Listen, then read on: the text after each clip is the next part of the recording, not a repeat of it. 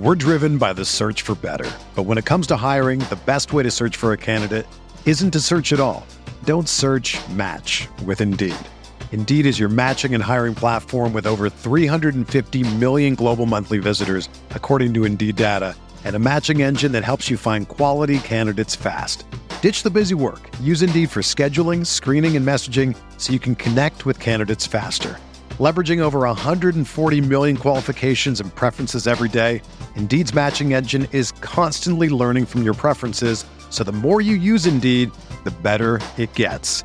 Join more than 3.5 million businesses worldwide that use Indeed to hire great talent fast. And listeners of this show will get a $75 sponsored job credit to get your jobs more visibility at Indeed.com/Blue Wire. Just go to Indeed.com/Blue Wire right now and support our show by saying that you heard about Indeed on this podcast. That's Indeed.com/Blue Wire. Terms and conditions apply. Need to hire? You need Indeed. This podcast episode is brought to you by Coors Light. These days, everything is go, go, go. It's nonstop hustle all the time. Work, friends, family, expect you to be on 24/7. Well, sometimes you just need to reach for a Coors Light because it's made to chill.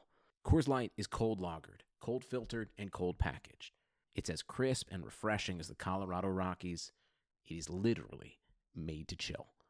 Coors Light is the one I choose when I need to unwind. So when you want to hit reset, reach for the beer that's made to chill. Get Coors Light in the new look delivered straight to your door with Drizzly or Instacart. Celebrate responsibly. Coors Brewing Company, Golden, Colorado. Love a good deal? Sail into the season at Banana Republic Factory's Mega Labor Day Sale. Entire store 50 to 70% off. Dresses from $19.99. Polos from $16.99. Find your nearest store or shop online only at Banana Republic Factory. We're talking third-year breakout candidates on RotoViz Radio. What's up, RotoViz?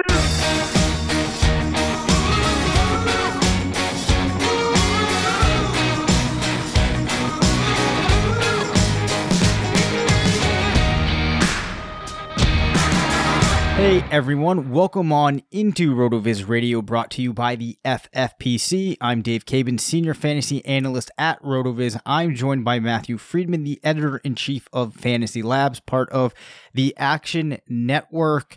Matt, I feel like we are now in full-out fantasy season. I've fired up a couple of best ball leagues. Coverage is really picking up on the site. I'm assuming you're starting to get pretty busy. Yeah, but I mean, it's funny. Like, I'm still kind of focusing on a lot of other sports right now. Like, we have the finals for both NHL and NBA, and those should be wrapping up soon. Game 7 in hockey, which is going to be fun. Yep. NASCAR is still going, and kind of getting into that a little bit more. So just I mean, lots of other sports, but yeah, of course. The NFL season is approaching. I'm still working on all of my season-long projections. So just doing a little bit of everything. Do you watch any of these NBA and NHL games, or are you just kind of like casually observing, or are you into them? Nah, I'm not watching them at all, which is kind of pathetic of me to admit. But I'm betting on a lot of NHL props. I created a statistical model to project, and that's done really well. And it's funny. It's kind of similar to the model I had for March Madness. Yep. It sounds weird to say, but there's not all that much of a difference, at least in my, novice experience in projecting, between projecting basketball and projecting hockey. Not watching, but diving into the data for different sports. The real interesting thing that I think of when I consider the difference between trying to model a sport like football and something like hockey or basketball is in football, there's finite plays. So you have a better idea of the opportunity their player might get, whereas you never know how things are going to break necessarily in a basketball game and how that might impact a player's stats. So it's kind of interesting to think. Now, when you do modeling, what are you doing that in? Are you doing that in Excel? Yeah, I'm doing it in Excel, which I know is an inefficiency, and so I'm actually starting to try to become more proficient both in Excel and then just kind of learning more about data science. And then eventually I know I need to pick up R. So that's something on the horizon. But yeah, everything I'm doing right now is in Excel. And I think it's fairly basic stuff. Like, I don't think there's anything all that like mind blowing about like what I'm doing and how I'm creating projections. But I mean, there are some things that I think are, I wouldn't say like uniquely mine, but like took me a while to think of. And like now that I see it, it's like, oh wow, this is so obvious. So there, it's interesting to kind of just go through the process of projecting other sports, because it does make me think more about like the process of what I'm doing with NFL. So I have changed my process for how I'm projecting teams, in the NFL, just based on, I guess sort of like self-taught lessons that I've learned, from projecting other sports. Yeah. A couple of thoughts there. I think that, Excel is perfectly fine for modeling things, especially if you're a beginner, because you can get in there and really, it's much easier to configure things and do the calculations and look at the things that you're interested in. As somebody that has done a lot of stuff in Excel, though, I have now started to really make the switch over to R, just because it's much easier to update that on a year-to-year basis, to have scripts that you just run, kind of do batch processes. But yeah, you can do a lot of things in Excel. And I think that the other thing that is interesting about considering how you go about your process in other sports is if you have less information on that sport, you're more inclined to look at the results of your model critically. Whereas if you're doing football and I see a bunch of players that pop up as what I'm expecting to see pop up for the player, I might just go with the model, but that doesn't mean I've actually looked at the right things, whereas I might be more inclined to do more back testing and trying to see if what I'm getting out of the other sports models makes sense. So yeah, I think there's definitely like a lot to learn there. Yeah, I mean, the interesting thing is like I have no, or at least not that I'm aware of, like preconceived biases entering the process with these other sports. Like, you know, with March Madness, I had literally no idea who any of the basketball players were. And like, it's the same with hockey. Like, I don't know who any of these players are. Like, I do some research to kind of read up after I've created projections. And it's like, oh, this guy has a broken jaw. But, you know, like, I really don't know anything about these players. So, like, I can't really, like, be accused of having, like, any biases when it comes to this stuff. It's just sort of like, this is what the projection says. Yep. Another kind of related thing, I saw on Twitter a couple of days ago, actually, Josh Hermsmeyer, who most of the listeners should know from airyards.com and used to do a lot of awesome things for RotoViz. He just recently put out a pretty cool tutorial on how people can get up and running using R, getting it installed on their machine, how they can access some data that he's made available through AirYards and start learning how you can do some analysis on your own. And it's probably one of the most accessible tutorials that I've seen for people that just want to start working with football data. So he had that up on Twitter. So if there's anybody out there that's interested in kind of delving into doing some of their own research, definitely go check that out. On that note, I want to mention to you, Matt, that I did publish a couple of articles based upon the rookie data I was looking at that we were looking at last week, and I did go back to 2008 to pull in the full 10 years. Now, pulling in the 2018 running back class actually had the opposite impact to what you were expecting. Interesting. Yeah. So anyways, if the listeners are interested in checking more of that out, you can still get that 10% listener-only discount to a RotoViz NFL Pass through the podcast homepage, rotoviz.com/podcast. Your subscription gives you unlimited access to all of our premium NFL content, and best of all, it supports the podcast. And as a thank you for your awesome support, we have a RotoViz NFL Pass to give away here on RotoViz Radio. All you need to do is to subscribe to and rate RotoViz Radio on iTunes or your favorite podcast player. Do us a solid and hit that rate button, and in doing so, you gain an entry into our giveaway. Each RotoViz podcast you rate and review will count as an entry. The more reviews, the more chances you have to win. And the other cool thing is, if any current RotoViz subscriber wins, they will have an additional year added to their current subscription. So there's literally no reason not to enter this. The winner will be announced on an upcoming show. Rate and review the RotoViz network on iTunes and enter now. Matt, what did you think of the 2017 draft class? going back 2 seasons. Did you have high expectations for it? And do you think that this class has outperformed your expectations or underperformed? I thought it was roughly an average class. I thought it was good at the quarterback position in Mahomes and Watson. I was hesitant on Trubisky just because he had the only like 1 year of sample for us to consider. And also because he was older, but the age wasn't really all that big of a factor. It was primarily that he had just 1 year of starting experience. At running back, I was interested quite a bit in the class. And, I think the running back class actually has, I'd say probably exceeded expectations in some ways, especially kind of in the depth of the class. We'll talk obviously more about the running backs in a little bit, but and then wide receivers, I think they've kind of underwhelmed. But it's weird. Like there were some people who were really into Zay Jones, and I just remember even at the time thinking like, I don't know why anyone's really all that into Zay Jones. Right. But it's been disappointing at the top with Corey Davis and John Ross, 2 guys drafted in the top 10 who've done relatively little. I think on the whole, I thought it was a slightly above average class, and I think that's what it has been.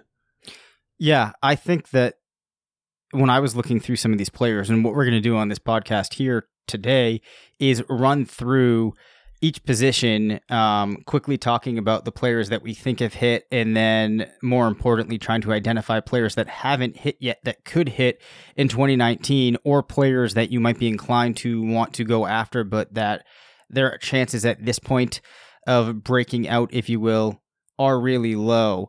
But for me, it was kind of surprising because there was players that I hadn't expected, but they were kind of offset by some players, like you said, Corey Davis, that there was a lot of good signs for. And a player like Davis has had opportunity and just has not been able to capitalize on it. So why don't we start with quarterback? As you said, Trubisky at the top of the class. I was a little bit down on him as well, but I think we have to say at this point, I'm feeling pretty decent about his career. Yeah, I'm not actually. Okay. I don't know what the real difference is between him and Blake Bortles. Like he will probably be better than Bortles, but I think he's basically Bortles with a better offensive play caller. I think that's kind of what he is. So this next year, it's his 3rd year. Obviously, he wasn't in a great situation his rookie season, so you can. I don't want to say discount it, but it's easy to move past it. And he did some really good things last year. He had some very high highs, but he had some like pretty bad moments too. So I don't know. I'm still kind of like reserving judgment on Trubisky. Like out of the big 3 in that class, like I think he's clearly the worst.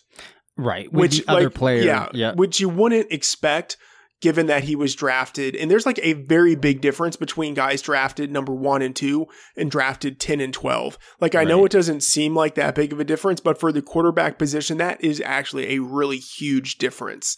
So for the guy who was drafted in the top 2, I'd say clearly to be the least impressive of the 3 quarterbacks drafted in the first round, like that is pretty damning. Yeah, and Deshaun Watson, a lot of people questioned, but I think that he's definitely asserted that a lot of the things people were worried about, he has overcome. Yeah, the arm strength thing was so ridiculous. Can we talk about that? The arm strength thing? Yeah, do you remember, like, what was it that he threw? Was it like 49 miles per hour, or it was like what? It was something, and people were talking like this definitely meant that he would be a subpar NFL quarterback, but they were looking at a sample of almost nothing, right? Like the fact is that there were very few quarterbacks, actually no quarterbacks who have ever been drafted in the first round who had an arm, in terms of miles per hour, an arm as weak as his. But like, I think it's so it's just a small sample. It's like all of those other guys who had weak arms, none of them had like the production profile. So like there's a real question as to like whether he's even comparable to those guys. And the guys who have had NFL success with weak arms, Tyrod Taylor, Dak Prescott, they're comparable to Deshaun Watson. So you could see a path to how he could have success. And then 2, like, they don't necessarily even have like weak arms. You know, it's just like they didn't throw hard at the combine. And like, what does that really mean? Like, maybe it just means the guy isn't throwing as hard as he would in a game, just because he's like focusing on accuracy or something. Like, there are so many like little assumptions that just, I think, kind of doom the idea of like, oh, this guy won't be a good NFL quarterback solely because he doesn't throw faster than 55 miles per hour. Like, that, it's an arbitrary threshold that like meant nothing and was grounded in, I think, really poor logic and just analysis. Yeah, because as far as I know, from the outlets where we would have heard that being knocked, I don't know if there was any research actually done on A, what quarterbacks are doing in the game, and then B, how that would actually translate into completion percentage or any other thing that we could measure. Yeah. And you also look at quarterbacks who have aged, who have lost arm strength, like Peyton Manning in Denver was like the paragon of this, who had like no arm strength, but he was still able to deliver the ball where he needed to because he was a great anticipatory thrower and was great at analyzing what the defense was doing. And so if you have a quarterback like that, and I wouldn't say like Deshaun Watson is at that level, but like he could be at that level. And I think he is like a fairly heady passer. So even if he doesn't have a strong arm, he can still put the ball where he needs to. Yeah. Moving down the rest of this list, we will only talk about any of these names if you think there's a compelling reason to. Deshaun Kaiser went at 52, Davis Webb at 87, CJ Beathard at 104, Joshua Dobbs, Nathan Peterman, Brad Kaya, and Chad Kelly. Was Mr. Irrelevant. Yeah, I mean, there's nothing really, I think, all that much to say. The Kaiser pick was interesting at the time, just because it was a Sashi Brown pick and he had a chance to start right away. But, I think he was just doomed because of Hugh Jackson and the circumstances around him. He was pulled in and out of the lineup. And he was like a very raw, unfinished player when he entered the league. So, if he had been a second rounder who was drafted to like the Patriots, for instance, and he had sat on the bench for 3 years behind Tom Brady, like maybe he would have developed into something. CJ Beathard was also interesting coming out of Iowa. I didn't really think all that highly of him, but he had like quote unquote NFL pedigree. And he's, I don't know. It's hard to say what we should read into his career so far with the 49ers. Like, I don't think he's been bad. I don't think he's been great. He's just sort of like someone who will probably be a long-term NFL backup. Nathan Peterman, like worst player of all time. Chad Kelly, someone who was really intriguing, and I think potentially could have had a chance with the Broncos, if not for off the field issues. But yeah, I mean, any quarterback drafted outside of the first round, a massive long shot to have any career success. Yeah. We will get to running back because that is going to have much higher implications for our listeners. Love a good deal? Sail into the season at Banana Republic Factory's Mega Labor Day Sale. Entire store 50 to 70% off. Dresses from $19.99. Polos from $16.99. Find your nearest store or shop online only at Banana Republic Factory. Love a good deal? Sail into the season at Banana Republic Factory's Mega Labor Day Sale. Entire store 50 to 70% off. Dresses from $19.99. Polos from $16.99. Find your nearest store or shop online only at Banana Republic Factory. Leonard Fournette, Christian McCaffrey, Dalvin Cook, Joe Mixon, Alvin Kamara, Kareem Hunt to start that draft. That is a solid class. I would say that all of those guys have been hits. Yeah. Dante Foreman was even someone who looked like he really could have taken the starting job there with the Texans at the end of his rookie year, but then suffered an injury. A lot of those guys in the top half of the draft. Samaje Perine hasn't done anything, but Tarek Cohen in the 4th round, James Conner at the end of the 3rd round. Those guys have been impressive. So a really good running back class. I would say, though, like the guys at the top have kind of disappointed. Like outside of Christian McCaffrey, but Leonard Fournette has, I think, disappointed. Given how other guys drafted in the top 10 recently have done. Dalvin Cook has flashed, but if he's on your team in Dynasty, I think you still have to be a little bit disappointed. And then Joe Mixon, even though last year he had a pretty good season, I think you still are kind of hoping that you're going to get more out of him in the coming seasons than what you've gotten out of him so far. He's missed games. I mean, again, he's I think maybe the most impressive of all of like the non-McCaffrey and Kamara guys.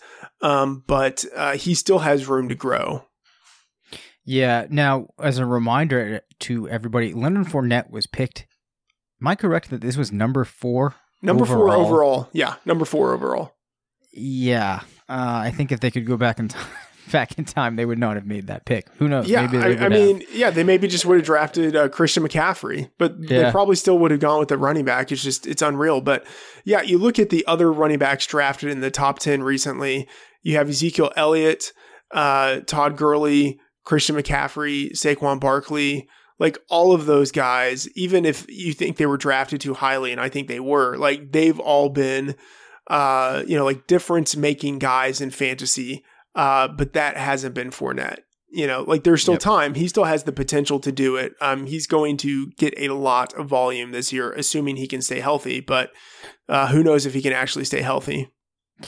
Yeah, that's definitely going to be a key driver there. So I think you said Samaje Perine. I think we can write him off at this point. Yeah. Joe Williams, who went to San Francisco, he's off the list. He's gone. Yeah. Donnell Pumphrey went to Philadelphia. I don't think we can expect some type of breakout from him at this point, given that obviously they have Jordan Howard and then they drafted Miles Sanders. There's some other players on that roster as well that have had limited success for them. Jamal Williams on the Packers. Obviously, Aaron Jones was in that class too. He's had his spots. I think we're in the same place we were last year, trying to figure out exactly how that backfield's going to work. There will be some changes in the offensive scheme. Are you leaning towards either of them having a very positive upcoming season? Yeah, I mean, I think Aaron Jones is the one to bet on if you're looking at these guys. And I mean, that's like a really obvious statement. ADP reflects that. I don't actually get the, I don't want to even say it's infatuation, but like there's strong dynasty interest in Dexter Williams, like the rookie drafted to the Packers. And I kind of don't get it. Like, it's not that he's like not special. It's just, I don't think he's anything special. And he was a late round pick. Like, I think Aaron Jones wins that job pretty easily. Yeah, I can say in all of the research that I did on running backs, I never once had anything that drew me to his name. He was a player that was just kind of there in the list, and there's nothing that ever made me pause and really consider him. So I don't really know what the attraction is. Normally with a player like that, it would just be that they're a body there, and you can't identify many bodies ahead of them. Yeah. I mean, one thing that's interesting looking at this list, and I think this might be the case with running backs as they are entering their third year, for the most part, you have a really solid idea of who all of these guys are and like what is a realistic range of outcomes for them in the future. Like sometimes it's a little hit or miss where there's a guy who, like breaks out in year 3 or year 4, but all of these guys, like we have a pretty solid read on them. Like at this point, we have a sense of who Marlon Mack is and what he's going to do. The same thing with Chris Carson, who was just like a home run of a draft pick in the 7th round. And I think sort of gives the lie to all of these other guys drafted ahead of him. Like, I don't know why you would take Leonard Fournette in the 1st round when you can get someone like Chris Carson or Marlon Mack anywhere from like rounds 4 to round 7. Yeah. I mean, Marlon Mack is really well positioned. We've seen now that he's very, very capable. And yeah, there's a huge difference between your number 4 overall pick and then Mack went at 143. I think it was a compensatory pick, but nonetheless, it's still interesting what these teams are doing, and I think they will continue to do. Other names on the list, Wayne Gallman, there was some interest in. Obviously, that got extinguished by the draft pick of Saquon Barkley. Now, I heard Hassan and Blair talking with our good friend, the Podfather Fantasy Mansion, on the RotoViz report about Brian Hill, the Atlanta Falcons running back out of Wyoming who went 156 to the Falcons back in 2017. We have never talked about Brian Hill. Do you have any thoughts? Yeah, I mean, he was super productive at Wyoming. He was basically like their offense. And I think he had a workhorse score like in the 90s just because like they relied on him so much, but he didn't really do much as a pass catcher. But yeah, I mean, a big bodied guy who got a lot of production in college. Like you could do a lot worse than someone like that in the 5th round. But I don't think he's really going to do much in the NFL at this point. Yeah, I think they were saying that they think he'd be the type of guy that if he could find his way onto another team, there'd be a lot of potential for. Obviously, he still has to deal with Freeman and Ito Smith, who I think with the usage that Smith saw last season, it looks to me like he's kind of entrenched there in Atlanta. Yeah, I think that's the case. I mean, so yeah, Brian Hill is interesting, but he's not someone who can catch passes. And so I mean, I don't know why there would be the opportunity for him to be much better if he were on another team. I think coaches are still going to want players who are well-rounded and can be 3-down backs as sort of like the dream for what they're looking for. I think if Brian Hill were ever to get an opportunity, it would just be because he fell into it and a team had just like a gaping hole in the depth chart because of injury. Yeah, the teams that they said that it could make sense for were Baltimore and Carolina, which I guess I could see.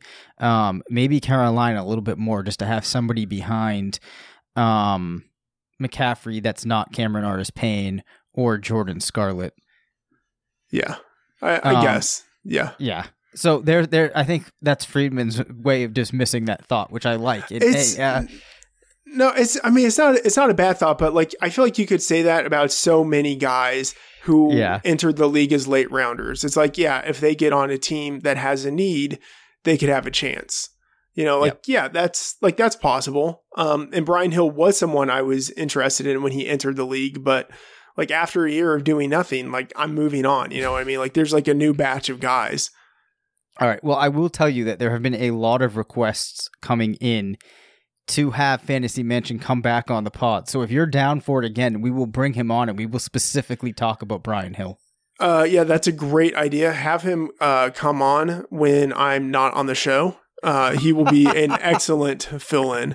One guy we maybe should talk about. I'm not sure exactly what I think of him. Elijah McGuire. Yep. I wasn't even sure what I thought about him entering the league because he was one of those guys who was productive, was a good pass catcher, but wasn't really all that athletic. Played at a small school, and I don't hold that against him all that much. And he did flash a little bit, like in spurts, because of his pass catching ability, his first year with the Jets, but he hasn't done much since then. And then now that the team has Le'Veon Bell, I mean, what is he going to do? Maybe he's a change of pace guy. I mean, do you have any thoughts on him? You know, maybe he could be someone who gets some decent work if Le'Veon Bell suffers an injury, but I still don't even know if he would see all that much usage in that instance. I think that he is the type of player who could be a fantasy viable option if playing in an offense where you have one kind of elite player that doesn't do everything. In a team where you have a Le'Veon Bell, like you said, I just don't see how he finds his way into the fold because it's not like in the passing role he could outplay a guy like Bell or McCaffrey or anybody like that. But maybe, you know, in a different offense, I think he could be usable. But at this point in his career, it's not looking good for him. Although I did think that there was hope for him. Like you said, you know, there was flashes in the rookie season. But you know, maybe if he'd been in a team like Atlanta when they were doing what they were doing with Freeman and Coleman, it could have worked. But at this point, even after having acquired him in dynasty leagues a couple of years ago, I'm very bearish. Yeah. One thought on Tarek Cohen, I'd like to get your thoughts on him. I think it's hard to see players like him coming. So guys who are smaller and who come from small schools and look like they're just going to be career number 2 backs at best, I tend just to stay away from them as a general rule. And I don't know if that's like flawed methodology, but I think it's hard to see guys like him coming. You know, like it's very easy to dismiss him.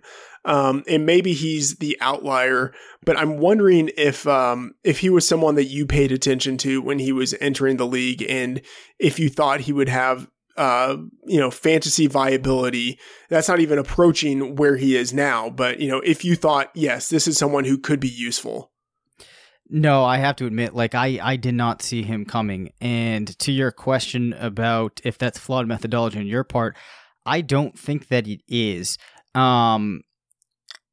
One reason, as we've talked about before, in a case of a player like Cohen, his speed score was only a 93, which for a 5'6", 179 player, that just isn't going to cut it. If you have that profile, normally we need to see you be tremendously fast, and there has to be a number of other things on top of that. I mean, his college dominator was great, but ultimately, if we're trying to take our chances and increase our probability going after a player like Cohen aggressively, it's just not going to manifest that much. And maybe from the lens of not just necessarily targeting them, but how often do you see a player with that profile like Cohen really work out? So I don't think it's a flawed methodology.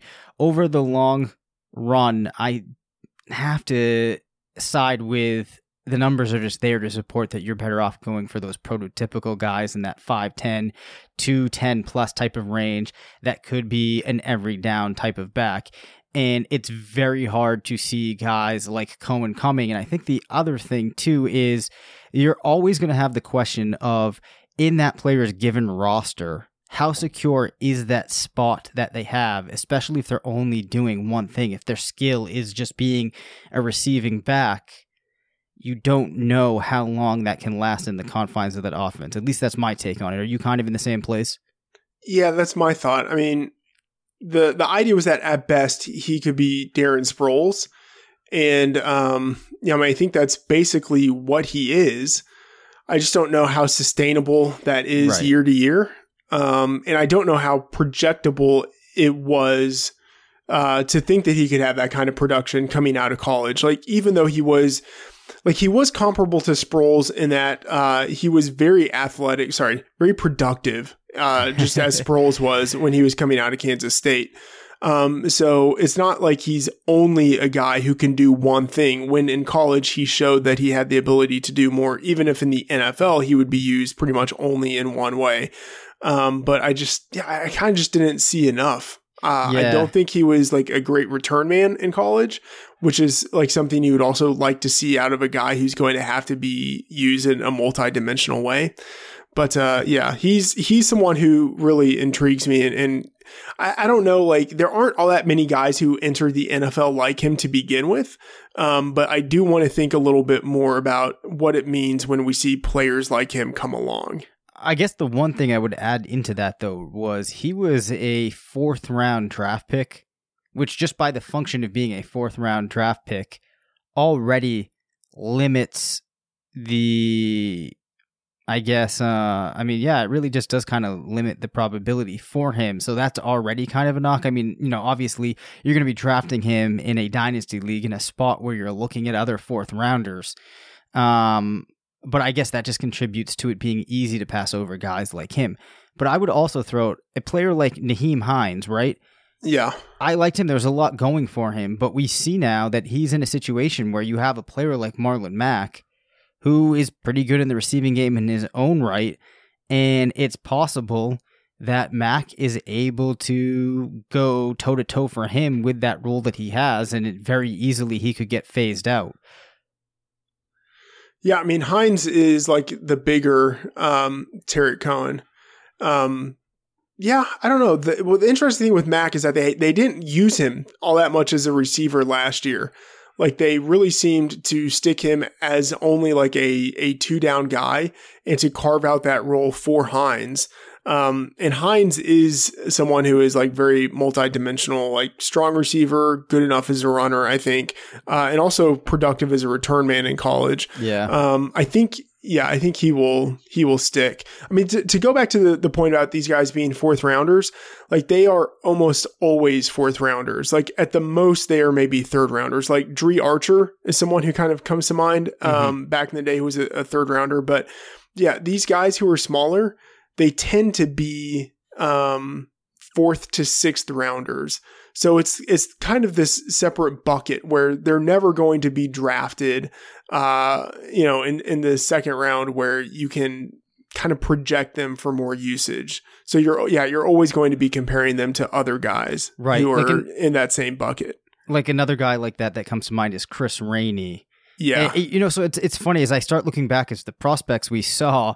If we're looking for the ones that had NFL success, we end up defaulting back to Darren Sproles, who was, I don't even remember how long ago that was. Honestly, I think I might have been in high school when Darren Sproles got drafted. Chris Thompson is another guy who falls into this mold. Good one. Yep. Yeah. That's a good one. How big was Fred Jackson? Fred Jackson was actually decently sized.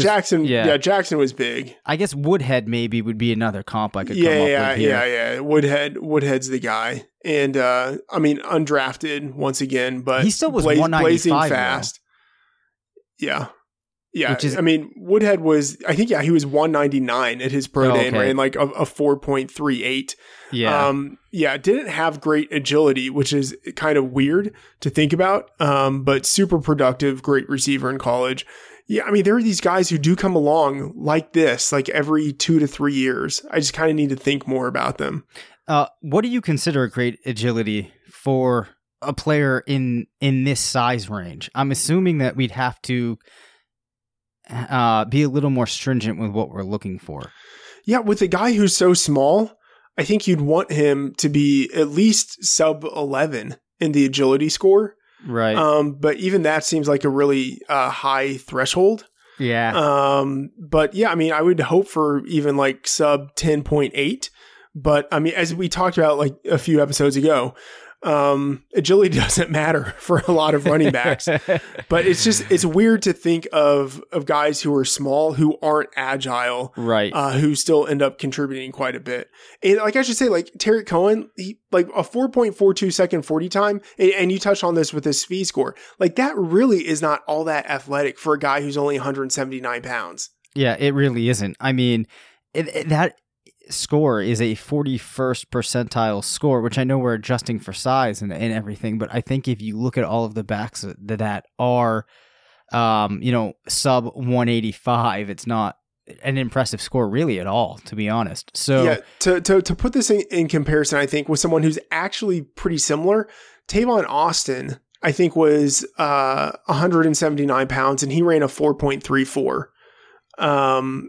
I mean, you would kind of expect someone to have the success that Cohen has had to have a similar type of athletic skill set, because you would think that is what would be required to have success with his size. Yeah, no, I mean, absolutely. Now, I'm trying to think of it too. Now we're really getting off track here, but who's the receiver in Miami that's really small? I don't know if he's still on Miami, but he was there. I can assume only that you're talking about Jakeem Grant. Yes, Jakeem Grant. Yeah. I'm not really taking that anywhere, but I still, he's one of those players when I watch him, I'm just amazed by the fact that he's playing that position in the NFL at his size. Yeah, fantastically productive last year. Suffered an injury. It was an Achilles injury. I thought it was a tear, but I think it wasn't. Maybe it wasn't a tear. So that's good news for him. I think he could actually recover. Yeah, I don't know if I have any more insight on Jakeem Grant other than 5'6", 165, and doing well in the NFL. So I wish him the best as somebody that's in that 5'5", 5'6" range.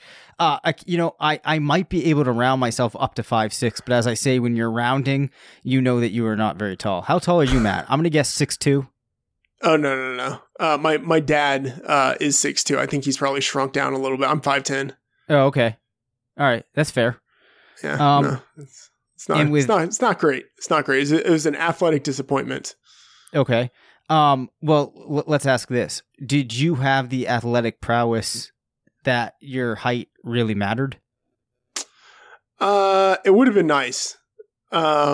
Yeah, I mean, I was fairly athletic in high school. So like the difference between 5'10" and 6'2", like when you are naturally athletic, like that's a pretty big difference. Yeah. All right. But, I'll give you that. Yeah. But I mean, I didn't try as hard as I should have if I actually wanted to like be a good, sportsman. Right. So when you were in high school, how much of your effort did you split between doing good in school and trying to do good at athletics? I mean, I'm going to be honest. I dicked around quite a bit in high school. Yep. I played video games. I played guitar. I really wasn't focused on school. Focused more on athletics, but that just kind of came a little more naturally. I didn't honestly put much effort into the things that people should actually put effort into. Yeah, no, I understand that. Now, in your household, was there a lot of emphasis placed on education and trying to do good in school? Yeah, there was. I mean, the thing is, I think I went to a pretty, this is really going off the rails, but I think I went to a pretty crappy high school. Okay. So it wasn't all that hard for me to dick around and still have good grades. I gotcha. Okay. All right, there we go. Now that the listeners have more information on Friedman, although I actually think that people are interested in all things Matthew Friedman. So I think that was a good segment. I guarantee you they are not. Let's move on. Okay. All right. RotoViz fans, allow me a brief second to tell you about our good friends at the FFPC, the home of season-long high-stakes fantasy football. It may be the off-season for most people. It definitely is not for our listeners or the players over at the FFPC. If you're a diehard who's ready to draft now, the FFPC Best Ball Leagues are already open for the 2019 season, with drafts forming daily starting at just a $35 entry fee.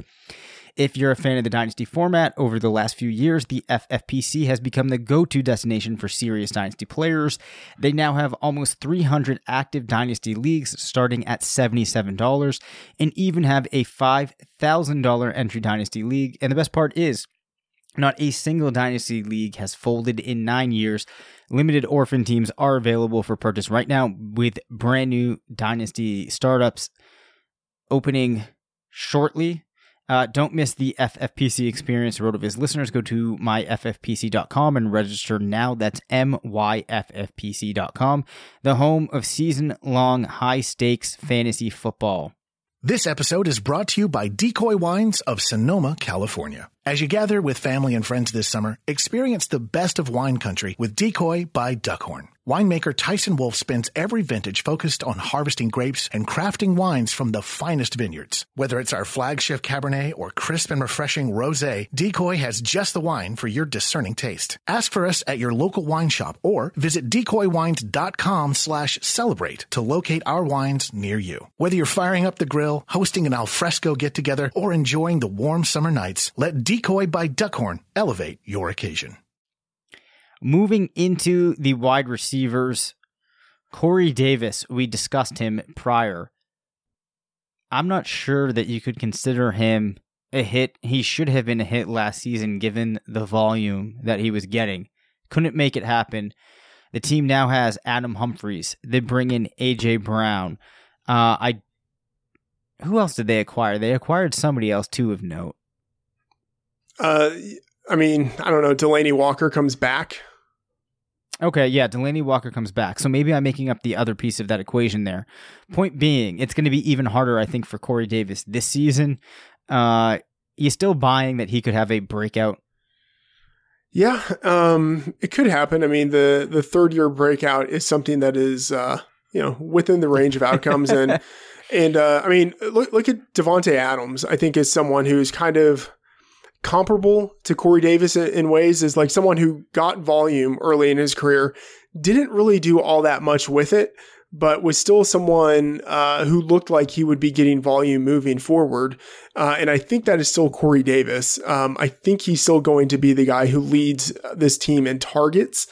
So it's possible for him to have a 1,000-yard season, even I'd say like 1,200 yards, like that's possible. But yeah, I think he's in the middle of kind of like breakout or bust. and like what his career has been so far. It hasn't been anything close to what people would have hoped for, but he hasn't been a bust either. Like he most certainly has not been a bust to this point in his career. Like you only need to move down 4 spots to look at John Ross. He's been an absolute bust to this point. Yes, that he absolutely has been. Jonnu Smith is also, I think actually he was in this class, and we might be able to talk about him later. He's been a major disappointment for me. Anyways, John Ross, you mentioned Zay Jones has actually managed to do a little bit better than my expectations, singularly by points being the only moving body in the Buffalo Bills receiving game. Yeah, but I think he's basically a non-entity moving forward. Yep. Some people are talking about him instead of John Brown or instead of Robert Foster, but I think Brown and Foster are locked in on the outside. Cole Beasley, the team just signed him. I think he's locked into the slot. I don't really see Zay Jones doing anything more than being the 4th wide receiver on this team. I could be wrong, but I prefer those other 3 receivers to him.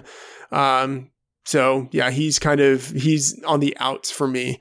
One guy who obviously stands out is Juju Smith-Schuster. Just incredible what he's done to this point. I think I don't know. If someone drafted him as the number 1 receiver in Dynasty, I think that would be fair. Yeah. Just based on what he's done to this point and his age. The guy who really stands out to me is someone who could really break out moving forward is Curtis Samuel. I think the comp to Percy Harvin was very appropriate when he was coming out of college. He missed a lot of his rookie season because of injury, and then was slow to start his second season because of a heart issue that he had. But in the second half of the year, I wouldn't say he was just as good as DJ Moore, but like he was pretty darn comparable to a guy selected in the first round. So Curtis Samuel is, I don't know. I'm really interested in him. Like I want him basically anywhere I can get him. Okay. So that's probably the strongest endorsement, that will get this episode, I think, with tight end being a position that I don't recall any names jumping out to me as ones that you might like. So it looks like the recommendation from Friedman off of this episode will likely be Curtis Samuel is your best bet for that breakout this season. Cooper Kupp has been fantastic. If the injury hadn't happened last season, we only know how strongly he would have finished. Taywan Taylor, another tight ends receiver, I think we kind of have to write him off at this point, despite some hype that he generated heading into last season. Yeah, I totally agree. He's in the Zay Jones role right now. AJ Brown is going to squeeze him out. And then you have Adam Humphries, who's going to be playing in the slot. And then, of course, obviously, Corey Davis is going to be on the other side there. Like, there's just no position for Taywan Taylor. Hey, do you remember when Tajay Sharp was a thing based upon the preseason? Yeah, I remember that he was a thing, and I remember being very adamant that he was not a thing. Okay. Carlos Henderson, Ardarius Stewart, I think we can bypass them unless you disagree. Yeah, no, it's sad what happened with Carlos Henderson. He seemed like someone who had a lot of potential, and then just that went nowhere. Yeah, it did. Chris Godwin, I think we know the story on there. Yeah, I think obviously. He's definitely hit. Yeah. I'm really excited about him. I actually think that unwittingly, I had him in my rankings at RotoViz as my player that was the highest ranked in my list versus what their ADP actually is. Kenny Golladay went in at pick 96 at the end of the 3rd round. I think he's been a hit, and it looks like he should be the guy in Detroit this season, so we're probably expecting another solid season. Totally agree. Chad Williams was the receiver who went off the board next, and I want to like him, but he was just so inefficient last year, and then the Cardinals almost seemingly went out of their way to draft wide receivers this year. So I think Chad Williams has no chance, even though I wish he did. Yeah, I guess the next name that looks like we could get something and has been intriguing is D.D. Westbrook. I forget. Absolutely. You liked Westbrook, right? Oh, yeah. He was the top receiver in college his senior season. not only just because of his pass catching abilities, but because of what he could do as a returner and as a runner. On the smaller side, 170 pounds, but ran, I think a 4.34 at his pro day. Fell in the draft primarily because of off the field issues. The big thing that has held him back to this point has been the quarterback and the play calling in Jacksonville. I don't think the play calling is going to be much better, but I think he is going to be the number one receiver, and the quarterback situation has obviously improved. Okay, that's I think a situation, a player that we'll talk about more as we make our way towards the start of the season. Ryan Switzer, some people might be interested in talking about. I don't think that there's a whole lot to talk about there. I have no interest. Okay. The only other name that I find somewhat intriguing just to talk about is Trent Taylor in San Francisco, who has been talked about at different points, but I think that was more a function of lack of players around him, and I don't think that at this point there's a whole lot to consider with him breaking out in year 3. Yeah, totally agree, especially because the 49ers just drafted, I don't know, was it like 2, 3, 4 wide receivers? They drafted a lot. Yeah, so I think he's gone. The one guy actually in this draft range who is intriguing, at least to me a little bit, is David Moore. And, we did see him flash a little bit last year. Some people kind of thought that it was his rookie season. It wasn't. It was his second year. Just, he did nothing in his true first year. But moving into his third year, the big question is he going to be able to actually see playing time? Because the Seahawks just drafted DK Metcalf, who is, I think, obviously going to see the field. And then Tyler Lockett is still there. So David Moore is going to have to be competing with Gary Jennings. And they drafted Jennings in the 4th round. It seems like they're bullish on him. I just don't know. But and then even if David Moore does play, I think he's kind of locked into that. I think he's basically bound to be the Jermaine Kearse flanker who does nothing. You're going to have DK Metcalf playing the explosive downfield X role. You're going to have Tyler Lockett dominating in the slot. And then you're going to have David Moore, who's basically just running short routes and blocking. So even if he does play, I don't know how much action he's actually going to get as a pass catcher, but he's really intriguing to me as a talent. They also have Jazz Ferguson, who went undrafted, but has some interesting numbers to him. Bad breakout age, though. But I was kind of intrigued by Ferguson out of Northwestern State. Yeah, Ferguson is interesting too. But I'm not going to invest any draft capital or emotions into an undrafted rookie wide receiver. That's just a hard rule that I have. My favorite name in maybe the last 3 classes, Malachi Dupree. All I can mention is that I like the name. It's very biblical. Yes. Let's look at tight ends. This episode is brought to you by Decoy Wines of Sonoma, California. As you gather with family and friends this summer, experience the best of wine country with Decoy by Duckhorn. Winemaker Tyson Wolf spends every vintage focused on harvesting grapes and crafting wines from the finest vineyards. Whether it's our flagship Cabernet or crisp and refreshing Rosé, Decoy has just the wine for your discerning taste. Ask for us at your local wine shop or visit decoywines.com/celebrate to locate our wines near you. Whether you're firing up the grill, hosting an alfresco get-together, or enjoying the warm summer nights, let Decoy by Duckhorn elevate your occasion. O.J. Howard went at 19 to Tampa Bay. Actually, just once I have to say, this tight end class has the potential to be all-time great tight end class. And this was the one thing that I remember talking with Fantasy Mansion back in the day about this class. This is the one thing that everyone knew right away was fantastic about this class, the tight end depth. And you look at the 2010 class, I believe it was 2010, that had Rob Gronkowski, Aaron Hernandez, Jimmy Graham. That class, it will probably be the greatest tight end class of all time. But this class really could give it a run for its money. And because of the depth that you have with 3 guys going in the first round, and then you have Jonnu Smith in the 3rd round. And then the big thing that really pushes this class over the top is George Kittle in the 5th round. Yep. Yeah. So this class, you have OJ. Well, I guess serious conversation here though. Is OJ Howard a clear hit so far? Has he broken out?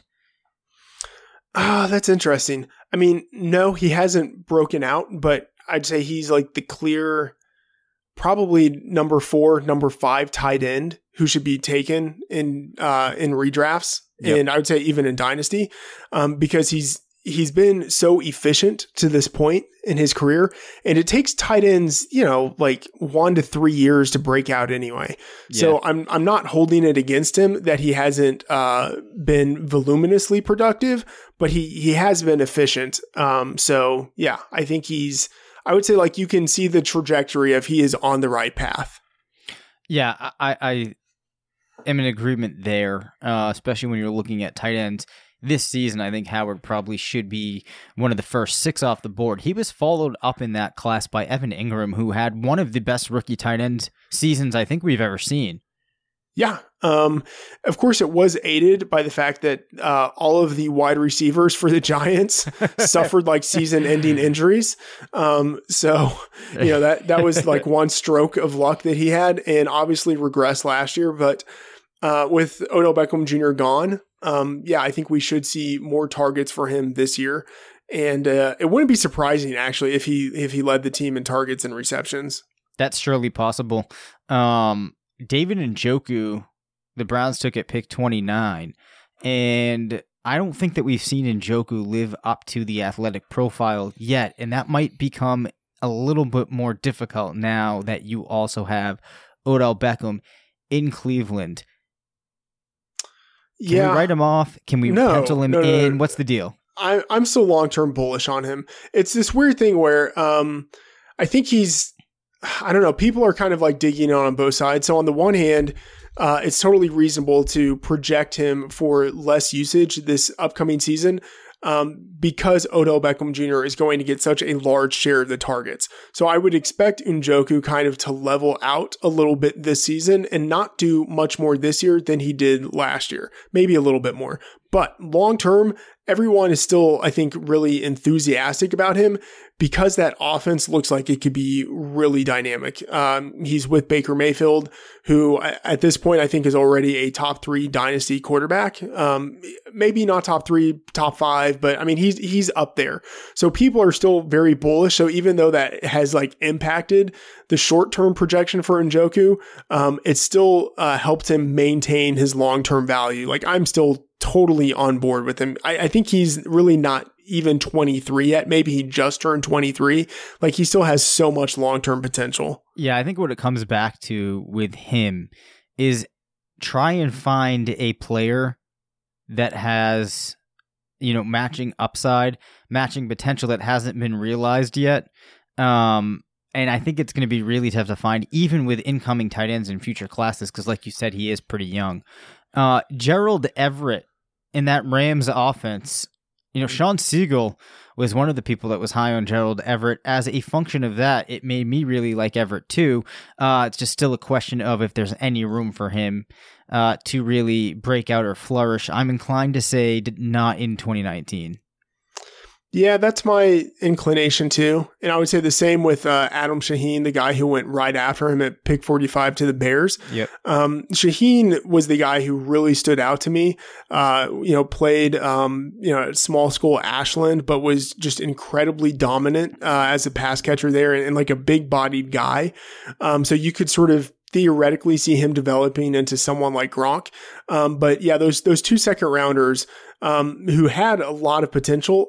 I don't know if they're going to get there. We really haven't seen anything from them to make us believe that they're going to take a big step forward.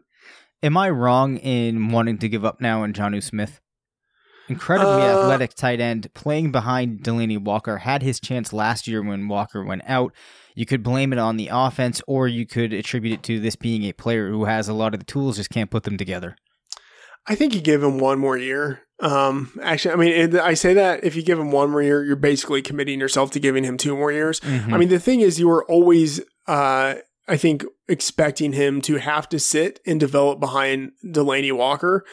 And maybe last year it was just a combination of it was too soon and the offense sucked, and then Smith himself suffered an injury.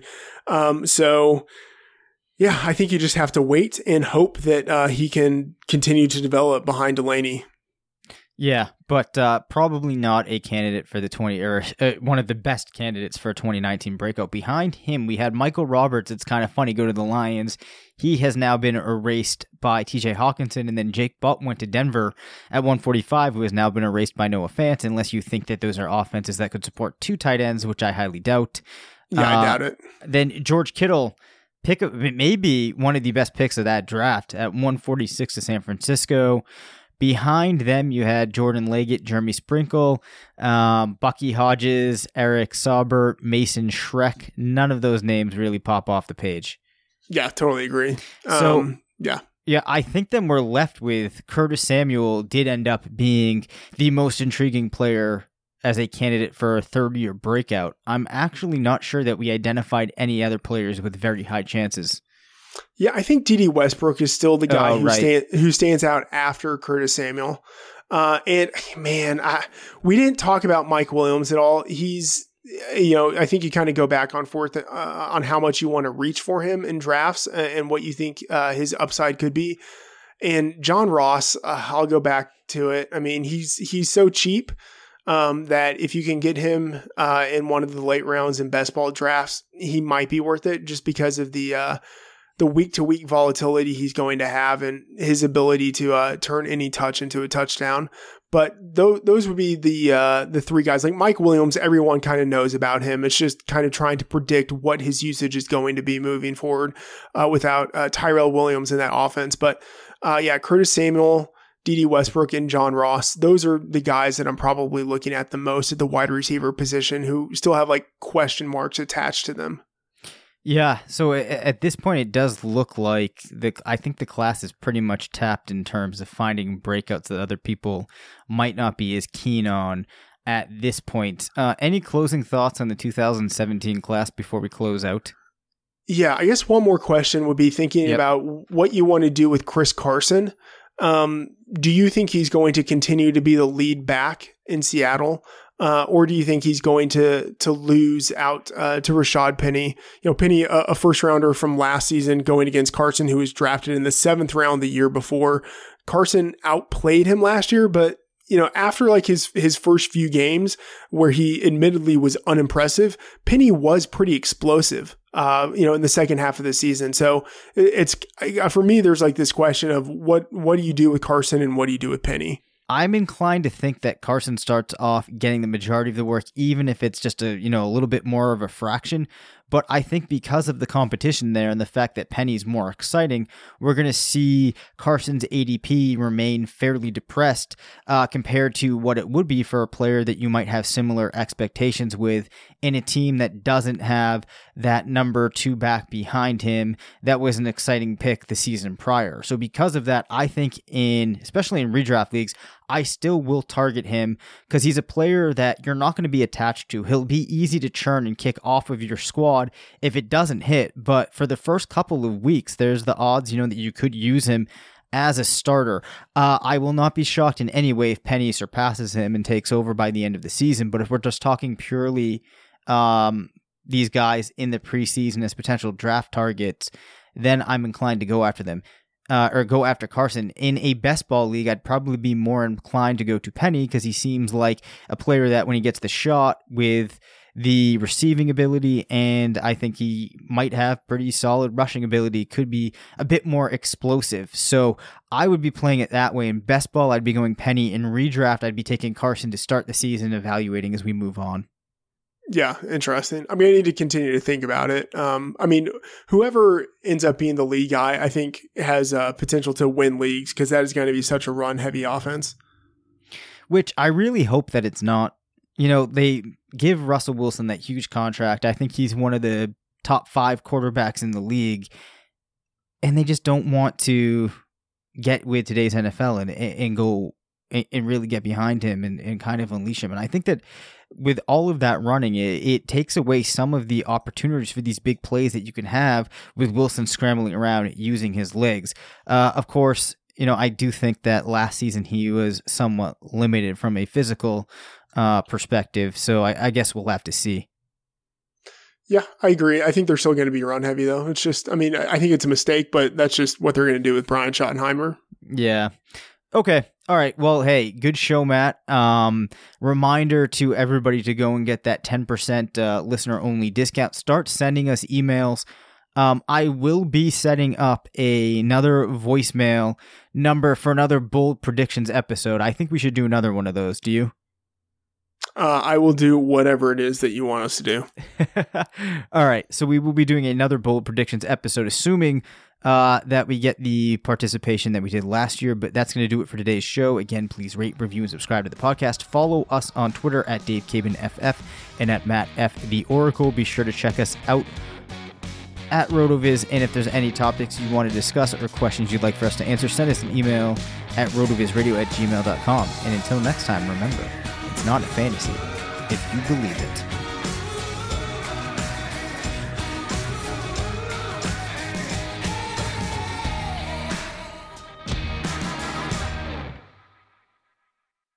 Love a good deal? Sail into the season at Banana Republic Factory's Mega Labor Day Sale. Entire store 50 to 70% off. Dresses from $19.99. Polos from $16.99. Find your nearest store or shop online only at Banana Republic Factory. Love a good deal? Sail into the season at Banana Republic Factory's Mega Labor Day Sale. Entire store 50 to 70% off. Dresses from $19.99. Polos from $16.99. Find your nearest store or shop online only at Banana Republic Factory. Sugar Ray Leonard, Roberto Duran, Marvelous Marvin Hagler, and Thomas Hearns. Legends, whose four-way rivalry defined one of the greatest eras in boxing history. Relive their decade of dominance in the new Showtime sports documentary, The Kings, a 4-part series premiering Sunday, June 6th, only on Showtime.